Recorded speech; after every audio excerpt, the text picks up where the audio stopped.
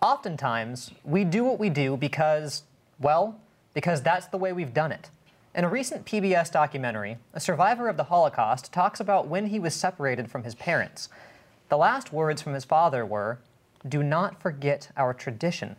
It wasn't "do not forget our God" or our religion. It was "do not forget our tradition." Often, traditions become more important than God. Perhaps, in order to grow spiritually, we need a tradition amputation, the death of an old limb, like pruning a tree, in order to grow rather than become complacently traditional. Offering information for your mind, enabling transformation for your heart. A weekly dialogue exploring God's Word and its application for today's world. Sabbath School U.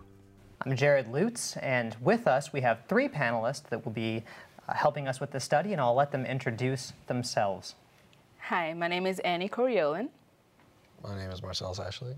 And my name is Zoviel Charles. Excellent. Zoviel, would you mind opening up with scripture and with prayer, please? Absolutely. It reads, John 3:3, Jesus answered and said to them, "Most assuredly I say to you, unless one is born again, he cannot see the kingdom of God." Let's pray. Dear Heavenly Father God, we thank you so much for today and this opportunity for us to come here and just talk about you and to discuss. And Lord, I pray that your Holy Spirit will be in this place as we discuss this topic today. We love you and thank you so very much. In your precious name we do pray. Amen. Amen. When we talk about being born again, like the scripture says, I think that often for non-Christians, that can be a really difficult concept, to be born again, because really we only think about being born once. You're born, you live, you die. That's essentially what we're looking at when we talk about life. But as Christians, we understand that it's a little bit different. What I want to know is, what does it mean that it is only by dying that we can truly live? What does that mean to you? I think dying here means living everything in the past. So living, just being born again, having a new life, just living everything in the past and not letting it affect your new life, I think. Interesting. For me, when I hear dying, is completely dying to self, dying to our... What do you mean by that? What do you mean by dying to the self? Dying to self for me is anything that I desire, anything that I want that is not of God is just dying to self. You know, we have our own desires. We may want that job or something that might not be what God wants for us, and that's, for me, it's just dying completely to my desires and just looking to what God wants for me in my life. You said something that I find interesting. You said that that might not be what God wants for us. Now, I think that we often hear that in church. We have to do what God wants for us. We have to search out what God wants for us. How do we find, or how do we know what God wants for us? Because I think that can be a really difficult thing to try to discover. Absolutely. Absolutely. Well, go ahead.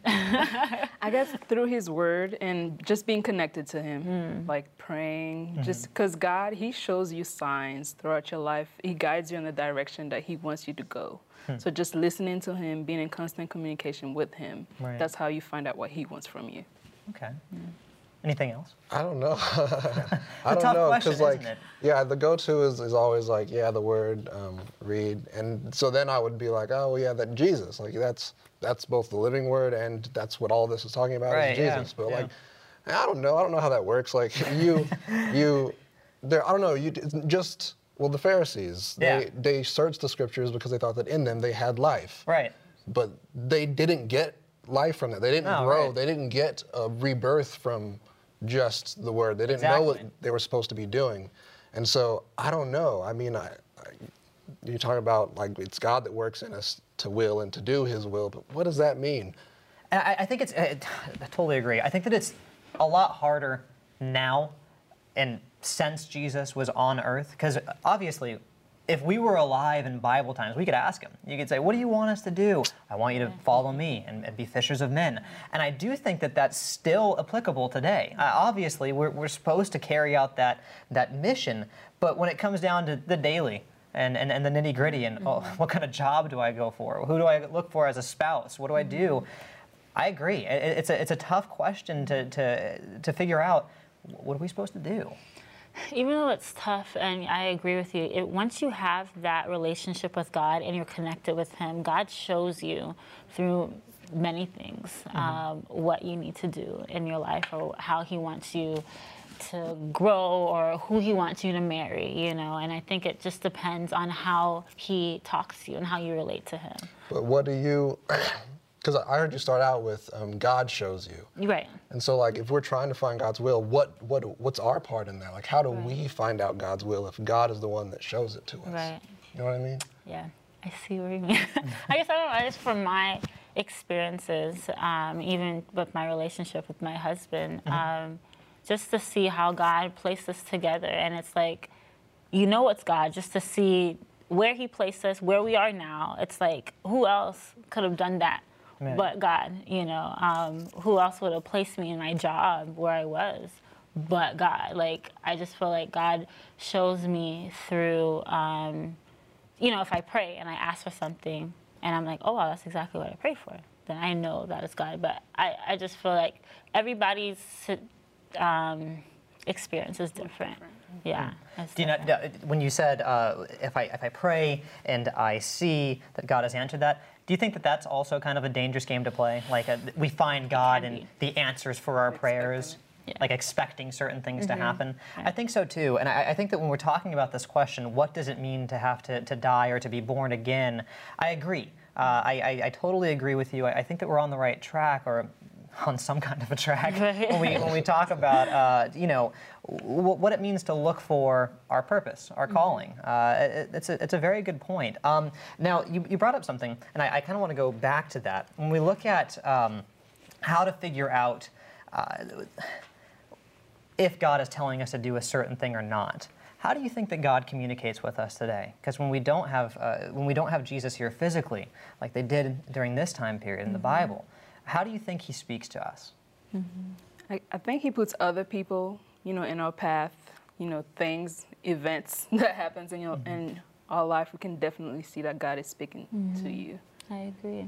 So it wouldn't be so much as a, you know, physical interaction, as some, you know, you would hear a voice coming from heaven or something like that. But it's just the events that happen in your life, people that He places in your life. He speaks through other people to you. So I think, Good. I think He speaks through a lot of different ways, and now I'm going to go back and completely contradict something that I just said a second ago. No problem. We're allowed to do that. Very contradictory. That's good. But yeah, I'm going to go to just the Bible, right? Yeah. So I'm not going to actually read from it yet. That's all good. I'm going to use it as an example. Yeah, I think God speaks through a lot of different ways, but the way I look at it is like the Bible is sort of like a translator, or a key to solving it. Like, I don't know if key was the right word, but I mean key is in like a puzzle key. Oh, okay. That makes All right, sense? right, yeah. So Kinda that it's like like context clues. Yeah, you read through these stories, you see the way God interacted with these people, so that when these things start happening to you, you notice, I saw God do that with Elijah. Example. I saw God do that with Christ. Right. God said this, and so this must be God. Well, actually, let's take a look at an example. If we can open up to John 3, let's go to John 3, and then we're going to... Actually, Marcellus, would you read John 3, 1 through 15, if you can? Yes. You're there already? 1 through 15? Yeah. Right. Maybe not the whole thing. Let's just start off with it. And we can attack see it what we get. in chunks. Yeah, exactly. If I find anything that's worth talking about, we'll talk about it. Yeah. There was a man of the Pharisees named Nicodemus, a ruler of the Jews. This man came to Jesus by night and said to him, "Rabbi, we know that you are a teacher come from God, for no one can do these signs that you do unless God is with him." Jesus answered and said to him, "Most assuredly I say to you, unless one is born again, he cannot see the kingdom of God." Nicodemus said to him, "How can a man be born when he is old? Can he enter a second time into his mother's womb and be born?" Jesus answered, "Most assuredly I say to you, unless one is born of water and the Spirit, he cannot enter the kingdom of God." I'm going to pause you right there. And so if that's how Jesus is explaining to Nicodemus what it means to be born again, do you think that being born again is purely that physical act of the water and everything, or do you think that there's more to it than that? Oh, there has to be, because spirit. He didn't just say water, he said water and spirit. Right. And then he emphasizes, or he explains the spirit part. He doesn't go back to the water and be like, oh, this is what I meant with the water. Right. He starts to explain the spirit part. Yeah. Do you think it's possible as Christians to kind of get hung up on maybe it could just be the water thing? We get baptized, we think everything's going to be fine, we don't need to make any changes, and what do you think about that? Well, You seem like you have something on your mind. I Yeah. was thinking. Say it, whatever you got. Well, we know that the power is not in the water. It's Right. just water, right? Right. So it has to. It's a transformation with the Spirit, the Holy Spirit, that transforms our mind and our hearts and everything. Because, I mean, we take showers and it's water. Nothing really happens. Right? We go still stink. swimming. Yeah, right? exactly. We go into the water all the time, but just when you make that commitment and you allow the Holy Spirit to change you, then it's different. Now, I don't know if you guys remember when you were baptized or not. Did you think, or if you've ever seen baptisms, do you think that you, right when you make that commitment, like everything is going to be different, like your whole life is going to change? That's when I feel like that's when you Right. expect. Yeah. Now, Until you get baptized, does you that get in the water. And you're Does like, that "Hey." expectation typically match with reality, or do we deal with the same kind of It stuff? didn't for me. No. But Go also, ahead, yeah. oh man, I don't like thinking about my baptism, to be honest with you. Like it feels Traumatic It experience. feels so, I don't know. Yeah, but when as soon as I was baptized when I was younger, when I was like 13. I don't know if that's young to some people, maybe, but Right. like immediately I was vegan, and I like made my parents throw everything So you out. went Oh like my gosh. straight lifestyle change. Yeah. That was it, right? I was just like, no, and I have a lot of family who's already that way. I still can't be that way. And so we've always argued back and forth about this music, and no, not this gospel music, and not this type of gospel music. And when I was baptized, I was like, everyone over there is right. This family is right. We got to Right. get rid of everything. And very slowly, I was like, I don't know that I believe this. That brings up a good point. Do you think that baptism could be, maybe unnecessarily, I think it unnecessarily, but perhaps unintentionally, a confusing experience for some? It can if they don't understand what baptism is about or what it really means, because some people may think, okay, I'm gonna get baptized, I'm good, I don't need to follow up, but some other people, at least for me, is I was baptized when I was 10, but just for me, I felt like it was important for me to get rebaptized when I was at Andrews, because it was a public declaration that, God, I want to do this thing for real again, Right. And just being able to study with my boyfriend and husband now, I was able to oh man, there's so many things that I didn't know before Right. that he opened my eyes to, that Right. God showed me, like, wow, this is me, this is what salvation's about. And then, you get that feeling and everything, but it's just kind of like you want to stick to this commitment that you just made publicly, and so. Especially when you're born in the church, it's kind of, you're yeah. expected Yeah, to yeah, get yeah. baptized. Right. So by this age, they're like, okay, It's like the- baptism is coming up. It's like a Right. tradition. Born, we have to get Yeah. you into the church. We Right. have to, what's that word? Commemorate, or what is it called? When the baby, Consecrate. yeah, Yeah. presented in the church and then baptized. It's like there's a timeline for Christians or for Adventists that we're expected to follow. So yeah. But I don't think that's always how it needs to work, or probably how it should work either. And then when we talk about baptism, we talk about the kind of things that are supposed to come after or during or what have you. We often look at how, like what Christ said, to do as disciples and as ministers of his gospel, to live and abide continuously in Christ. What does that mean? And again, in a modern context, what does it mean to live or to abide continuously in and with Christ? Think about it. I know. These are the deep questions is of deep. life, Big right? question. Yeah. Okay. And I don't know how to put it modern. I started to try and think of where to find Right. what I'm trying to do. I don't know.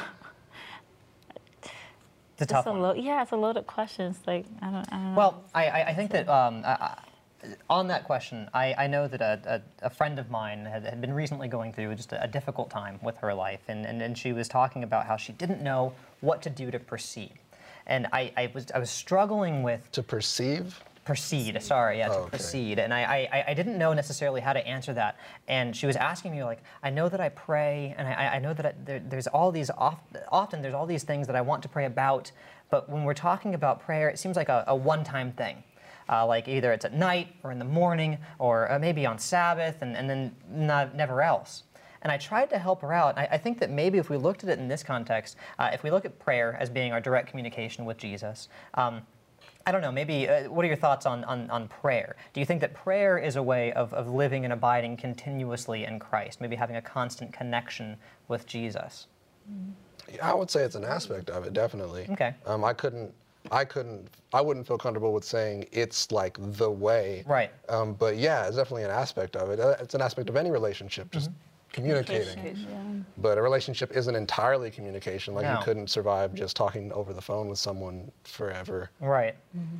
2 years. I've been long distance 2 years. So it seems like forever, but no. And when we look at these kind of things, I do think that you're right. Because relationships, and I think ultimately that's the goal, is to have a relationship with Christ and to grow in that relationship. There's not just one aspect to that. Communication isn't the only part of that. But when we're talking about continuously abiding in Christ, what other aspects would there be besides communication? If that's not it, what else do you think would be or would qualify living your life constantly with God?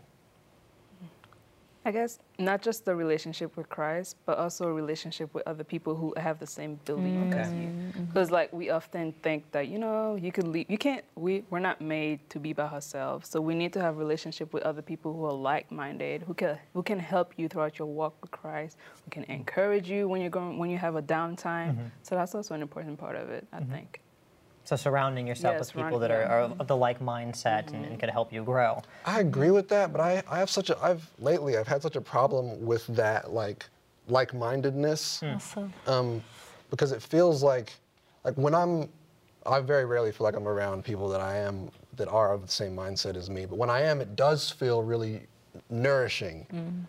But I don't know, it seems so isolating to just. Does that make sense? To always be around people who just think the way that you do. Right. And it seems like God is constantly challenging the way that I think, so that well, for example, a lot of my family doesn't think the way that I do. A lot of my in-laws don't think the way that I do. And so my relationship with them is a constant challenge to everything that I believe. And it's not like it's wrong. They believe in Christ as well. Right. Their experience has been different from mine. Right. And so I've been struggling with this.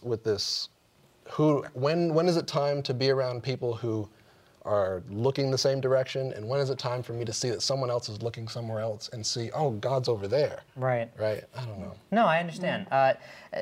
This is just a general question, kind of going off of what you were saying.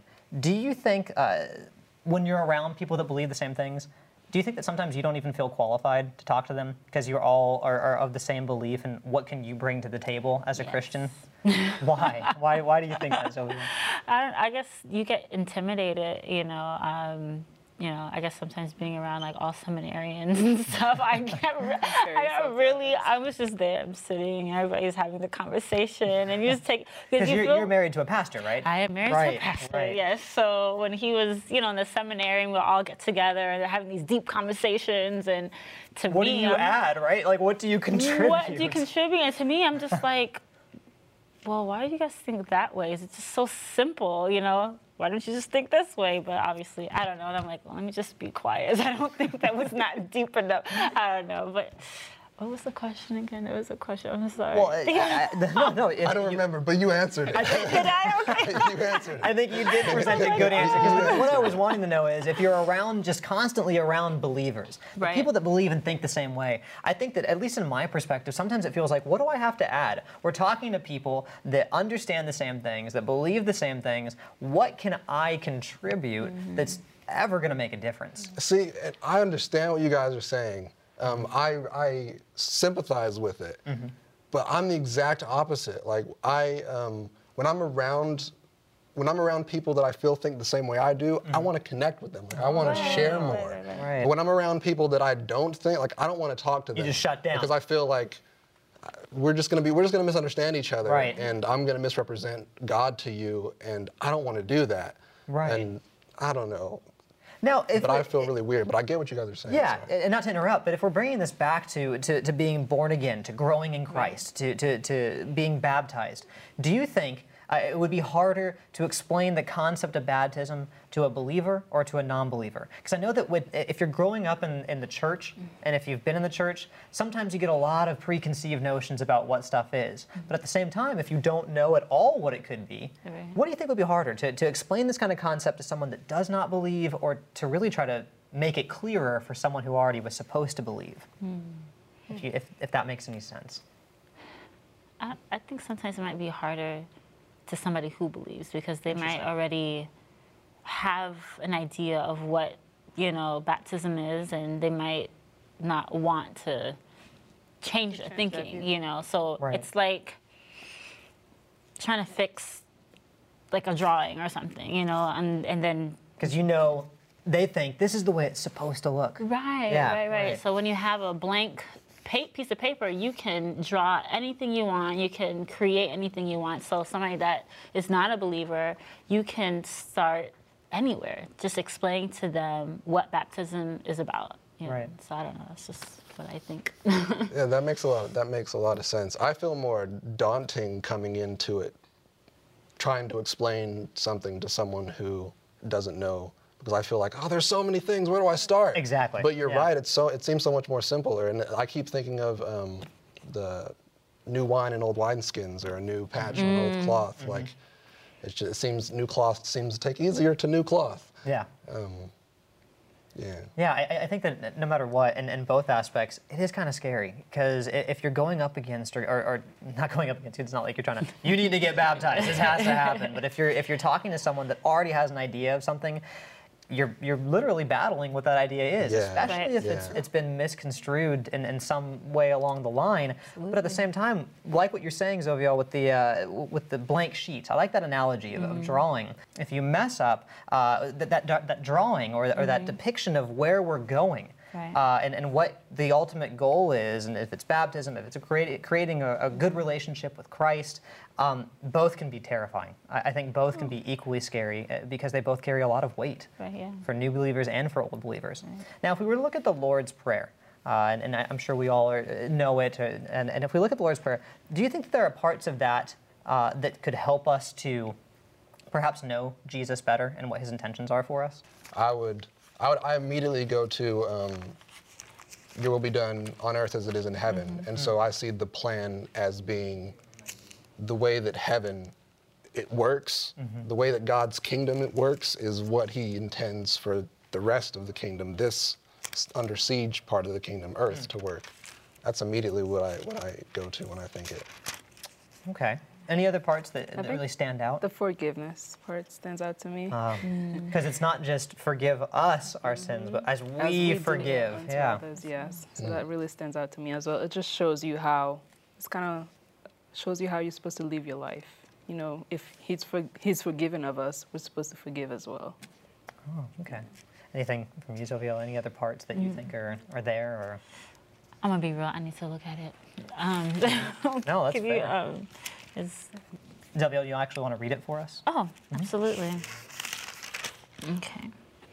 Our Father in heaven, hallowed be your name. Your kingdom come, your will be done, on earth as it is in heaven. Give us this day our daily bread, and forgive our debts as we forgive our debtors. And do not lead us into temptation, but deliver us from the evil one. For yours is the kingdom and the power and the glory forever. Amen. Yeah. So if we look at that, from my perspective, I think that there's a lot that speaks of what Jesus wants for us. I think it's a lot of instruction to forgive others, to seek him, to let us do his will. It's a command. It's almost an invitation, but at the same time, he's saying, this is what you need to do in order to properly minister, to completely minister. Yeah, go ahead. Oh, I was reading this. I was like, oh, this verse 11. It says, "Give us this day our daily bread." That to me is like that's spending time with God. You know, Right. being able to get into the Word and stuff. So that spoke to me. Very good. With this in mind, how do you think that healthy spiritual relationships contribute to our spiritual growth? So if we look at other people's spiritual relationships, if we use models as that, or if we actually, well, if we can perceive what a healthy spiritual relationship is, how do you think that that helps us in our own personal walk? Yeah, I think like I mentioned earlier, just having someone that you can go to whenever you're going through something, someone who can encourage you, who can use the scripture to, just, encourage you in your life. Mm-hmm. Good. I think that's how we grow. That's how, well, for me, that's how God shows me what I need to take out of my life, or chisel out of my life. When you're able to talk to somebody that, has the same beliefs that you do, and they may see something that, oh, that's not, quite right, and they obviously tell you in love, and they're like, oh man, that's what I need to fix. That's what I need to take out of my life, and that's for my personal walk, how God has molded me. Is there a way, now that we've been talking about this for a while, I know that physically we know when we've been baptized. Do you think that there's a way spiritually to know when we've been born again? That could be a tough question. I know. Do you think that there could be a way that we would know we've been born again? I don't know. My question would be, is it something is it a continuous process? Like, is it something, because what I think we're getting at with being born again is sanctification. Or maybe we're talking about justification, but if we're talking about sanctification, sanctification is a long process. Like, right. it's a very drawn out thing. It's not something that it takes constant. Well, I keep thinking of a plant now. Like, you have to water a plant every day. Right. It needs sunlight every day. It's not just like it gets the water once and that's good. Right. It'll survive the next year. Right. It'll wither. Right. Well, excellent. I appreciate all of the conversation that we've been able to have, and unfortunately, we are just about out of time. If you would like to contact us, please visit our website at www.sabbathschoolu.org. Again, that's www.sabbathschool.org. Remember, the goal of Bible study is information and transformation. It's for the head and for the heart. For Sabbath School U, I'm Jared Lutz.